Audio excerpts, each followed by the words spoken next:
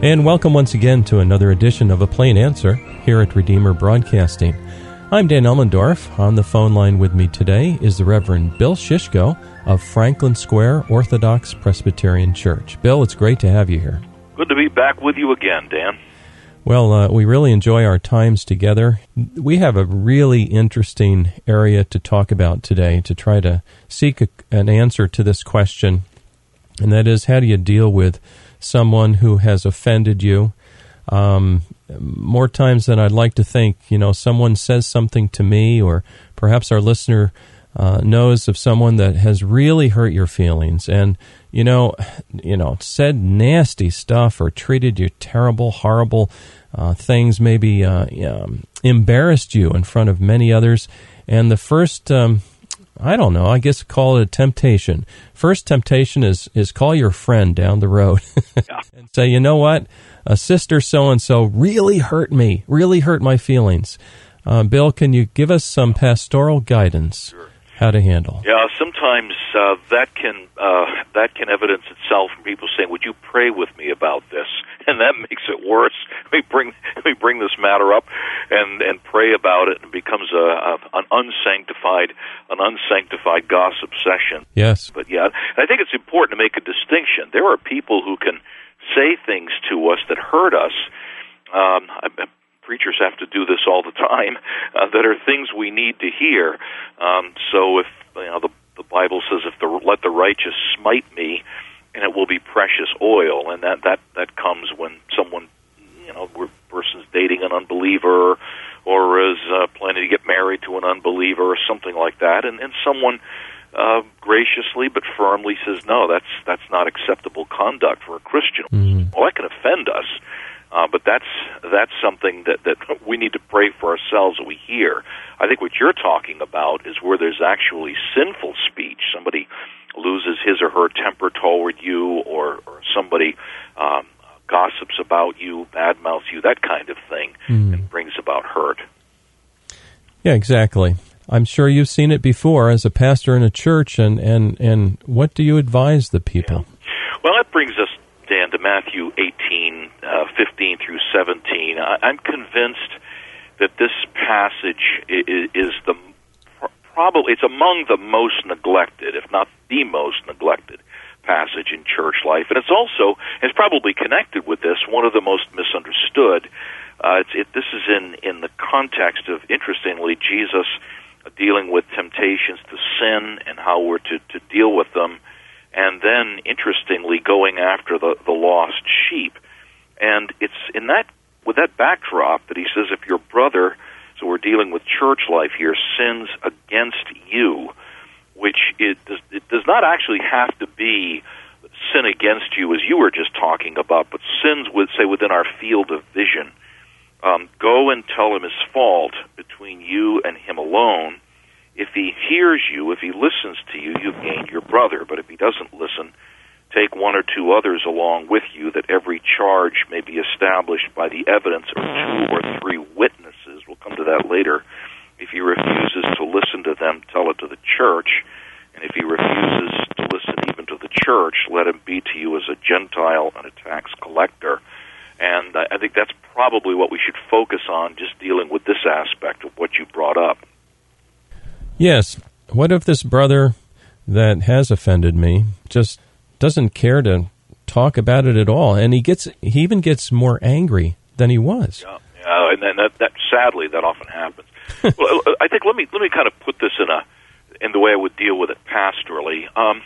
Let's say someone comes to me and says, Pastor Shishko, somebody.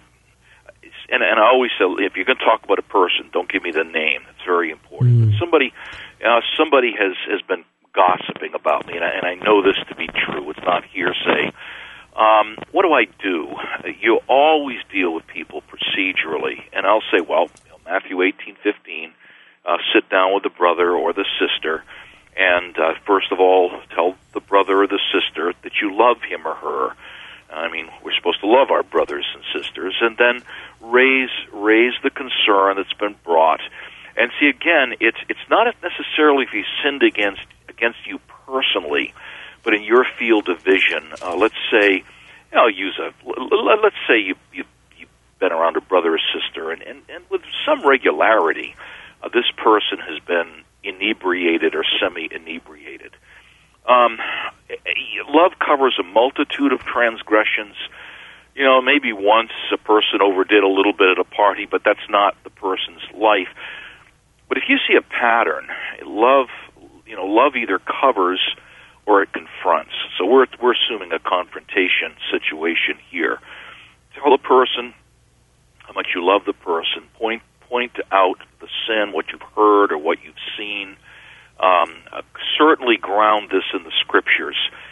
There are people who have viewpoints that are personal convictions that they have that may not necessarily be clearly biblical convictions. Illustration I used from years ago, we had a lady who's long since gone home to be with the Lord, and she had some mental difficulties, and she believed that it was wrong to ever wear red because red was the devil's color kind of thing. Well, that's not a sin if somebody comes to you with that, and there's ways to deal with people when they have their own kind of personal hang-ups. Well, let's assume this is a sin. You're going to point out to the person gently that this is wrong, and very important that if in fact this is true, or if you've seen this, the person really needs to ask for forgiveness. Forgiveness is when we've sinned. Apology, if you had, for our interview, if you had, had a delay for some reason, you had to call me 15 minutes later for this interview, you'd apologize to me. You didn't sin against me. Mm-hmm. Now, if you slept late, knowing you wouldn't, but if you slept late and basically stole time from me, you'd ask forgiveness. This is asking for forgiveness.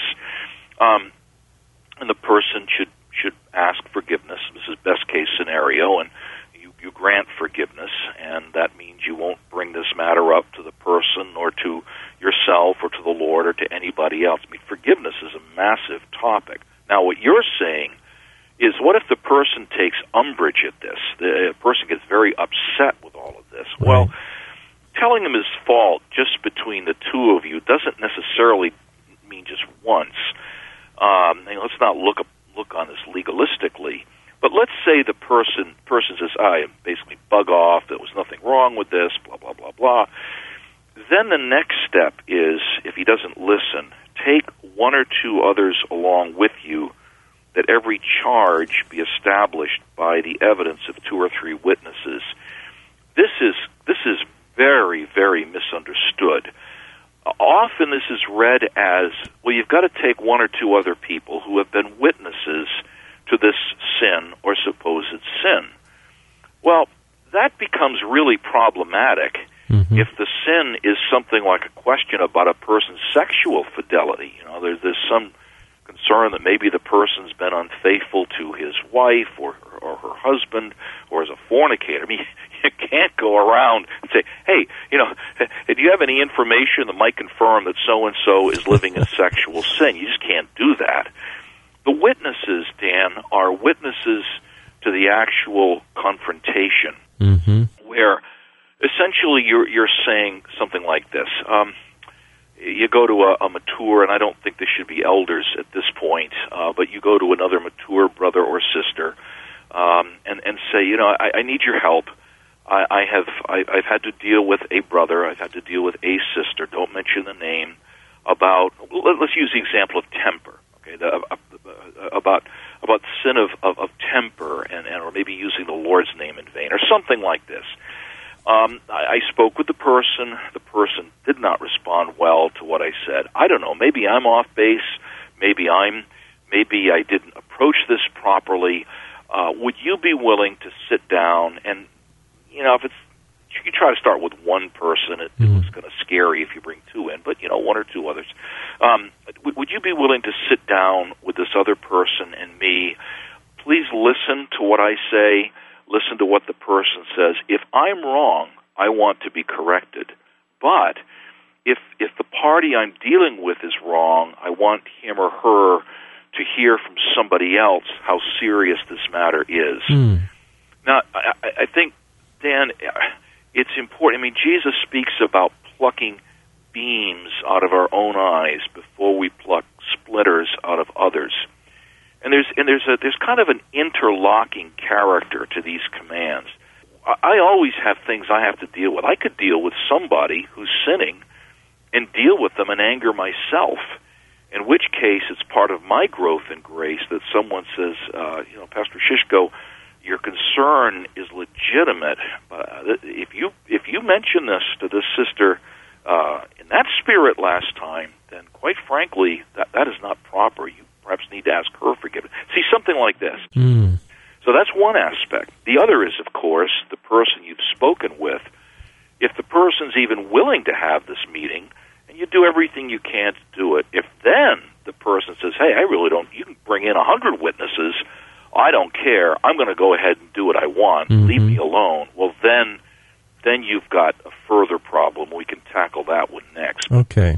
I don't want this to be a monologue. Yes. Well, hopefully it would work out such that the very first occurrence of me or listener going to his friend and confronting them would solve the concern. Sure. And the person, if they have good common sense and Christian love particularly, would say, you know what, I didn't realize that I had hurt your feelings. Please forgive me. And then the person who was offended would forgive, and then he would forget about it.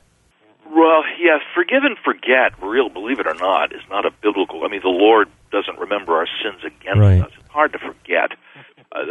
Forgiveness is really a commitment that you make. Yes. And one thing, if somebody comes to me and says, Pastor Shishko, would you forgive me for this? Never, and it's clearly something that's a sin. Don't ever say, oh, that's okay. Sin is not okay. Say, I didn't even realize you had done this. Sometimes I've had to say something like this. Look, I'm not convinced that the way you spoke with me was sinful. You were obviously passionate about something. I don't think you crossed the line. Certainly, your conscience is grieved. I certainly forgive you. And that, again, is a commitment that I make. I'm not going to bring this up to them again. Now, if you're in a counseling situation, people have had a pattern with this, and you have to do it. That's one thing. But I'm not going to bring it up against you. So I guess what I meant by forget was basically don't bring it up and shove it in their face again. Correct. Because it was already dealt with, and forgiveness was asked. Yeah, I always say we don't fish in these waters anymore. That's it. You can just think of how this would transform marriages, Dan. If we begin with this like this in a home, and of course that's why the Bible says don't let the sun go down on your anger or give the devil an opportunity. So we get to, if we're husband or wife or we have children in the home, well, we get to practice this almost every day. So it's a great school. Yeah, there's a lot of truth to that. I don't know if the younger couples realize how much of that has to take place in the home, and you just have to put aside many of your own desires for love for your spouse. Yeah, and I think we've got to go back to the basic one here. We don't want to make people offenders for a word. Where many words are, sin is not absent. If we were picked up, especially those of us who do a lot of oral communication in our work, we were picked up on every word that was awry, we'd want to crawl into a cocoon and not say anything. Right. But so love does cover a multitude of transgressions. Thank God we overlook a lot. It's when there's a pattern that becomes, as you put it, they've offended us, which really doesn't mean just hurt us, but really even tempts us to sin, or it's grieved us, or it's been against us, or it's something that dishonors the name of Christ, or that we believe dishonors the name of Christ, and it's a pattern. That's when Christians they can't succumb. People will say this, well, they're not going to listen to me, or it's something. We don't do this. If the Lord tells us to do something, then we need to do it and do it graciously. And it is a tremendous school for our own growth and holiness. Yeah. Well, hopefully the person would be willing to talk, and there would be a meeting of the minds and a mutual love.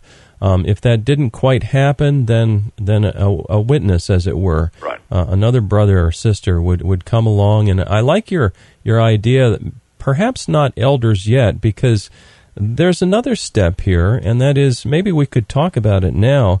If the person is just so stubborn, unwilling to hear, what is the next biblical step? Yeah, well, then the text says, and of course you see how the Bible assumes church. We're in a culture in which increasingly church means nothing to people. It's just enough that they've accepted Jesus into their heart, so to speak. Well, that's not saying the person may not be a genuine Christian, but it's highly irregular at best if people are not parts of visible local expressions of the body of Christ that we call church. And that's what's in view here when Jesus says if he refuses to listen to them, tell it to the church. And here again, there's a diversity of viewpoint about what this means. One view that, frankly, it is not only reprehensible but dangerous is that somehow at this point in a congregational meeting, somebody just stands up and says, hey, we've spoken with Brother So-and-so about this, and Brother So-and-so hasn't listened. I mean, that's a formula for disorder and argument and church splits, if not for legal cases. So that kind of a hyper congregationalist view is not right. In our circles as Presbyterians, and I think I commend this pattern regardless of our denominational title. Church in the Bible begins with those who represent the church in their official capacity. In the Old Testament, all Israel, which at times was 1.5 million people, when they went up to Moses, 1.5 million people didn't surround Moses. There were elders of the various family groups and tribes, and those representatives would meet with Moses. And so in our understanding, elders in a congregation that are called out to rule in Christ's name, they would be approached by the party, the individual, and the witnesses, essentially saying, and they probably still should not mention the name yet, we've dealt with a party about this, the person hasn't listened, essentially what do we do now? And there's where elders in their work of rule will explain to the people how this is to be handled in that given church structure. So in our church structure, in the Orthodox Presbyterian Church, or yours, Dan, in the Presbyterian Church in America, there are actually a formal, they call it a charge, it's a formal statement of what was said to the brother or the sister with the specific date it was done or dates or whatever, with the biblical and confessional basis for this concern. And that's really important. At that point, the elders, this is all work of rule now, the elders who rule well are worthy of double honor. They need to make a decision about what to do with this and how to approach it. In some cases, maybe they would find this is just, it's too small a matter to be dealt with. In most cases, when it gets this far and they look at it, they're going to say, this is pretty serious. And again, there's different structures, but they'll ask the party to come in, confront the person lovingly, graciously with these charges, and in an orderly way give that party an opportunity to defend himself or herself in the presence of the person that's brought the charges. And let me just finish this, and then you can interact with me, because I know this may be kind of foreign to the listeners. In that context, and this is a very pastoral approach, in a meeting that you have, which in our circles is actually called a trial, the party who has been spoken with brings up his or her concerns, the other parties do the same, it's done in an orderly way, and then the elders must make a decision one way or another.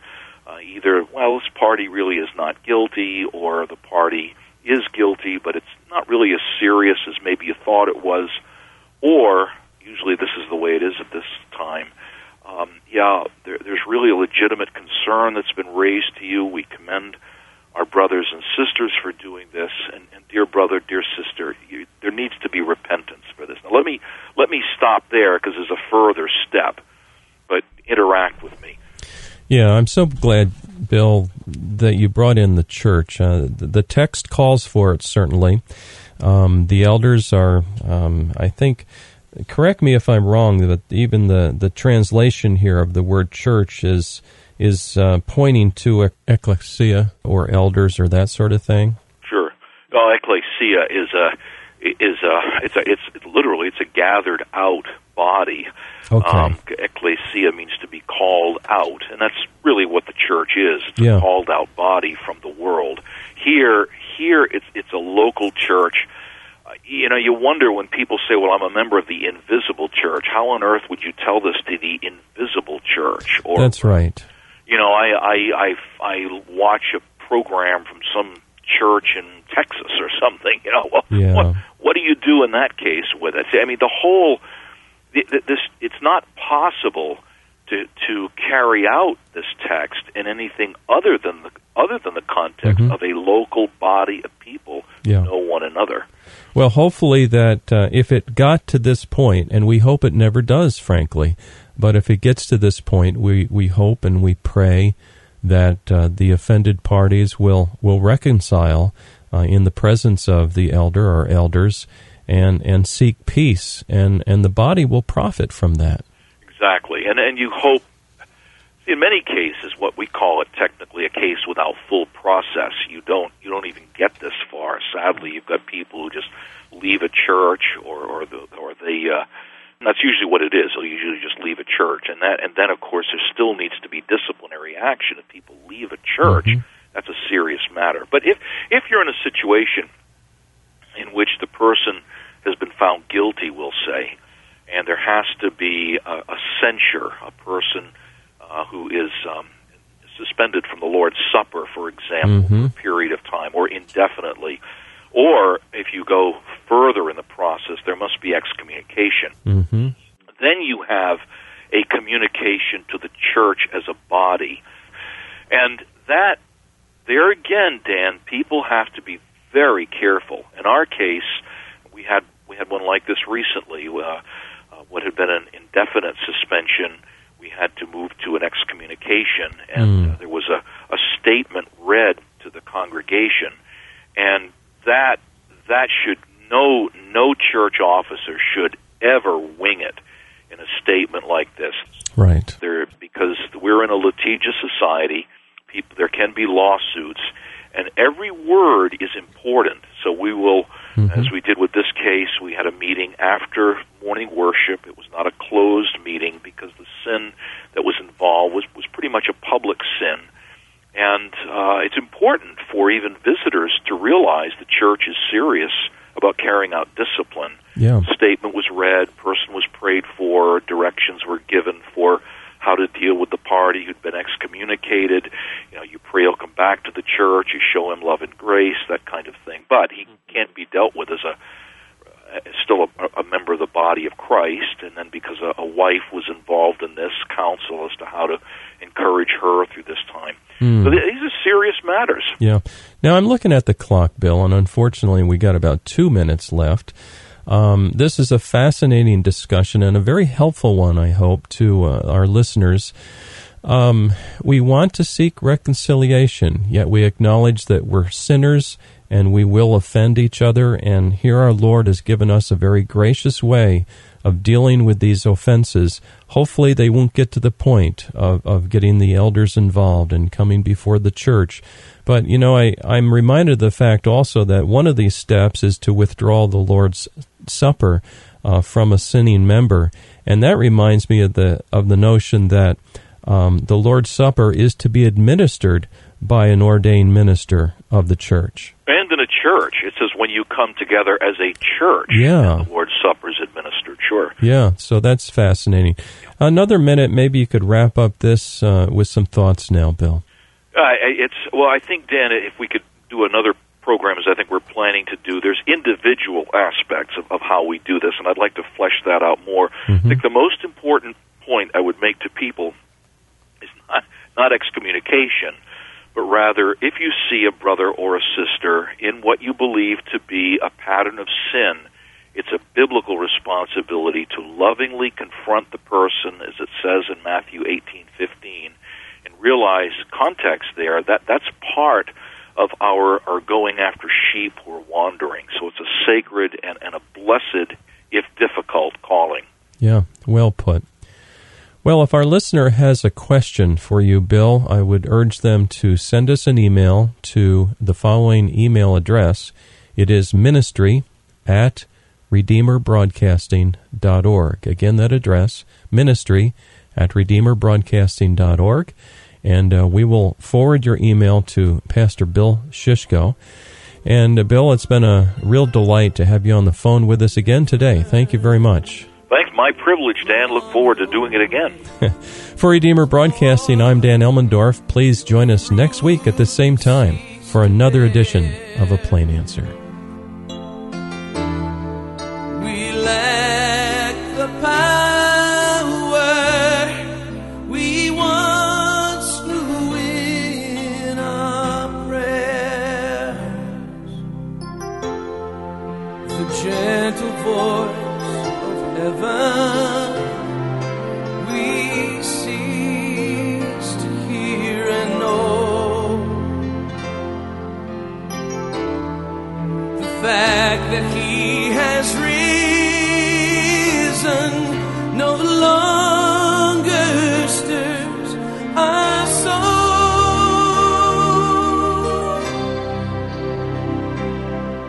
Revive